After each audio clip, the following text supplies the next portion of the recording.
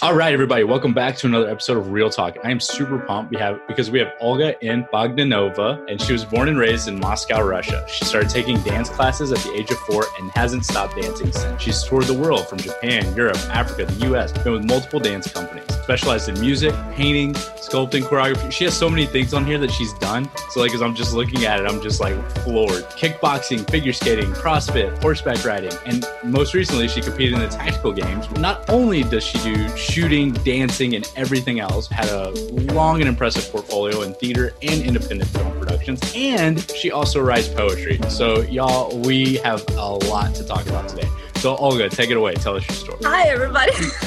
Roman, first of all, thank you for having me on this. This is my first ever official podcast. You basically outlined, my story. There are a few components to it. So I was born and raised in Russia. I got my specialist degree, which is 5-year degree in public administration in Russia. With all the hobbies you listed, I have to pay for them somehow.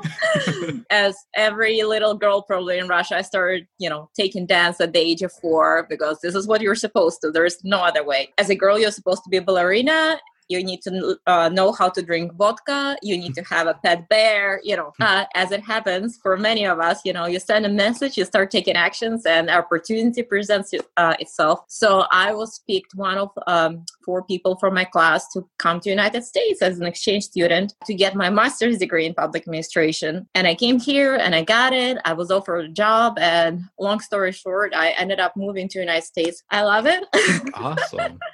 Moving here and living where I am right now kind of presented a different kind of opportunity. I used to live in Moscow, and Moscow is a lot like New York City. It's crazy, it's stressful, you spend so much time in traffic. There was so much time spent on that. But moving here, okay, where I live, there's not a lot of traffic and everything is very close. So I started collecting hobbies. This is where we're at. This is how I acquired the list that you I love it. So I have to ask, obviously coming to America, what was that experience like? It was very interesting. So my college back in Russia had a very strong English language program. How it was organized is that we had certain courses like economics, politics, marketing that were taught in English. By the time I came to United States, I could speak about politics in English at length, but I didn't know how to ask how to get to the grocery store. A little bit of transition period in terms of trying to acquire that everyday language. There's some things that were very different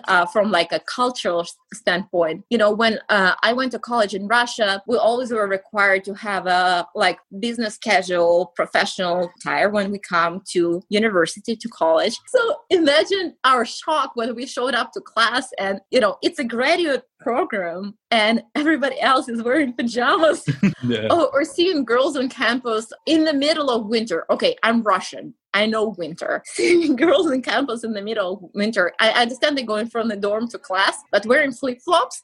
Every Russian grandma that I ever met in my life would have flipped if she saw that. You do ballet and then you move into acting. So how did that transition happen? Acting and dance, they come hand in hand, right? If you just dance without any acting component to it, you're just doing tricks. And unfortunately, you can see it sometimes in what's considered in the United States competition dancing. You see super talented, incredible kids. They doing things, you look in them do those things, and your body starts aching just from thought of it.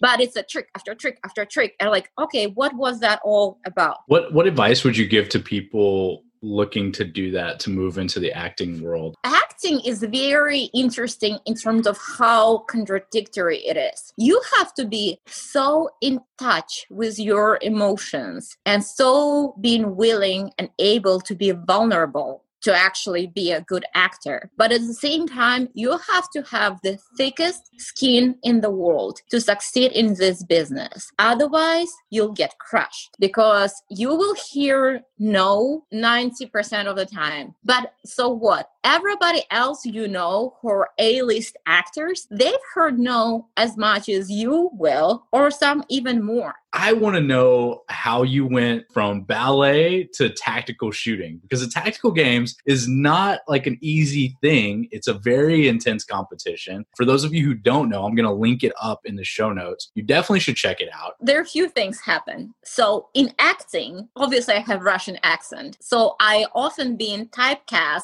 like you see a person, oh, that's a perfect person for this role. I often being typecast for Russian mercenary or some sort of assassin or Eastern European, femme fatale with the main assumption being I'm very proficient with martial arts, firearms, swords, knives, crossbows. You throw it at me, I'm supposed to know how to handle it. People just hand me the prop gun and like, well, don't point it at people unless it's in the scene. That point it at the person. Don't pull the trigger unless it's in the scene. So it's a close up and you pull in it. Ever since I started being cast in those roles, like I have no idea what I'm doing. Basically just stumbled over tactical games. But as soon as I heard about it, like, wow. And maybe over there I can learn something. Those little skills just by observing and maybe asking questions and asking somebody to let me hold the thing. And I saw tactical games, my jaw dropped. And when I saw tactical games and every single obstacle would be like, okay, here you're dragging body out of the battlefield.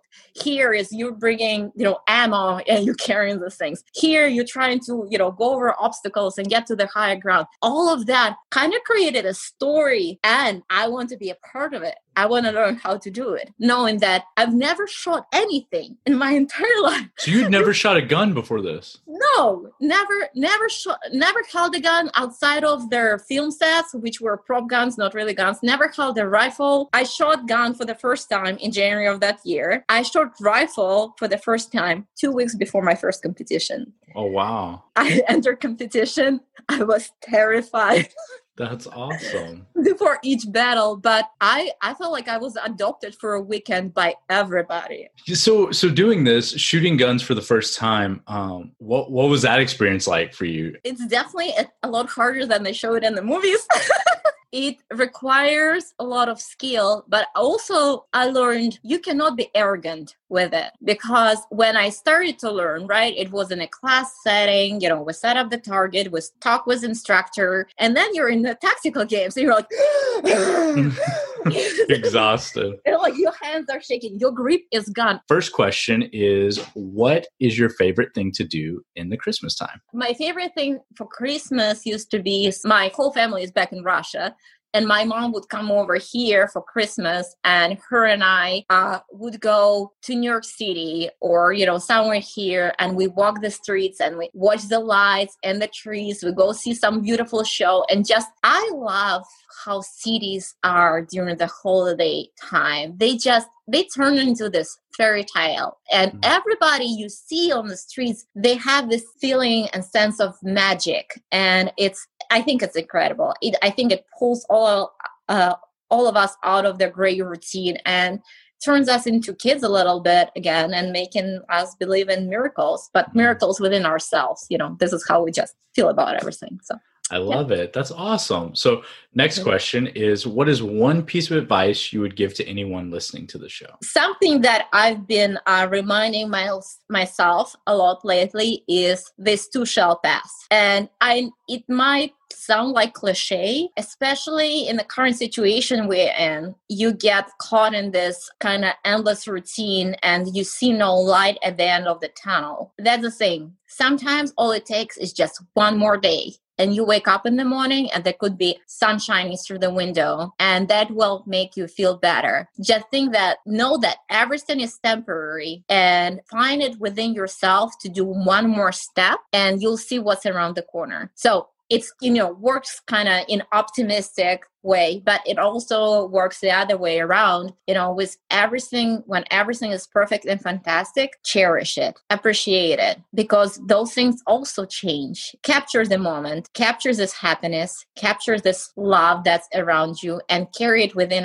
yourself. Because when the happy moment will pass and gray and dark moment will come, that will remind you that this too shall pass, and we'll get you around the corner. So final thing, tell everyone how they can connect with you, where they can find you, what you have going on. Okay, great. So you can find me on Instagram, Olga_, N is Nancy _Bogdanova_actress. I believe that is. There we go. And I post everything there. All right, that's a wrap. So if you liked it, be sure to subscribe, rate, and review wherever you listened at. And as always, thanks for listening. Keep it real.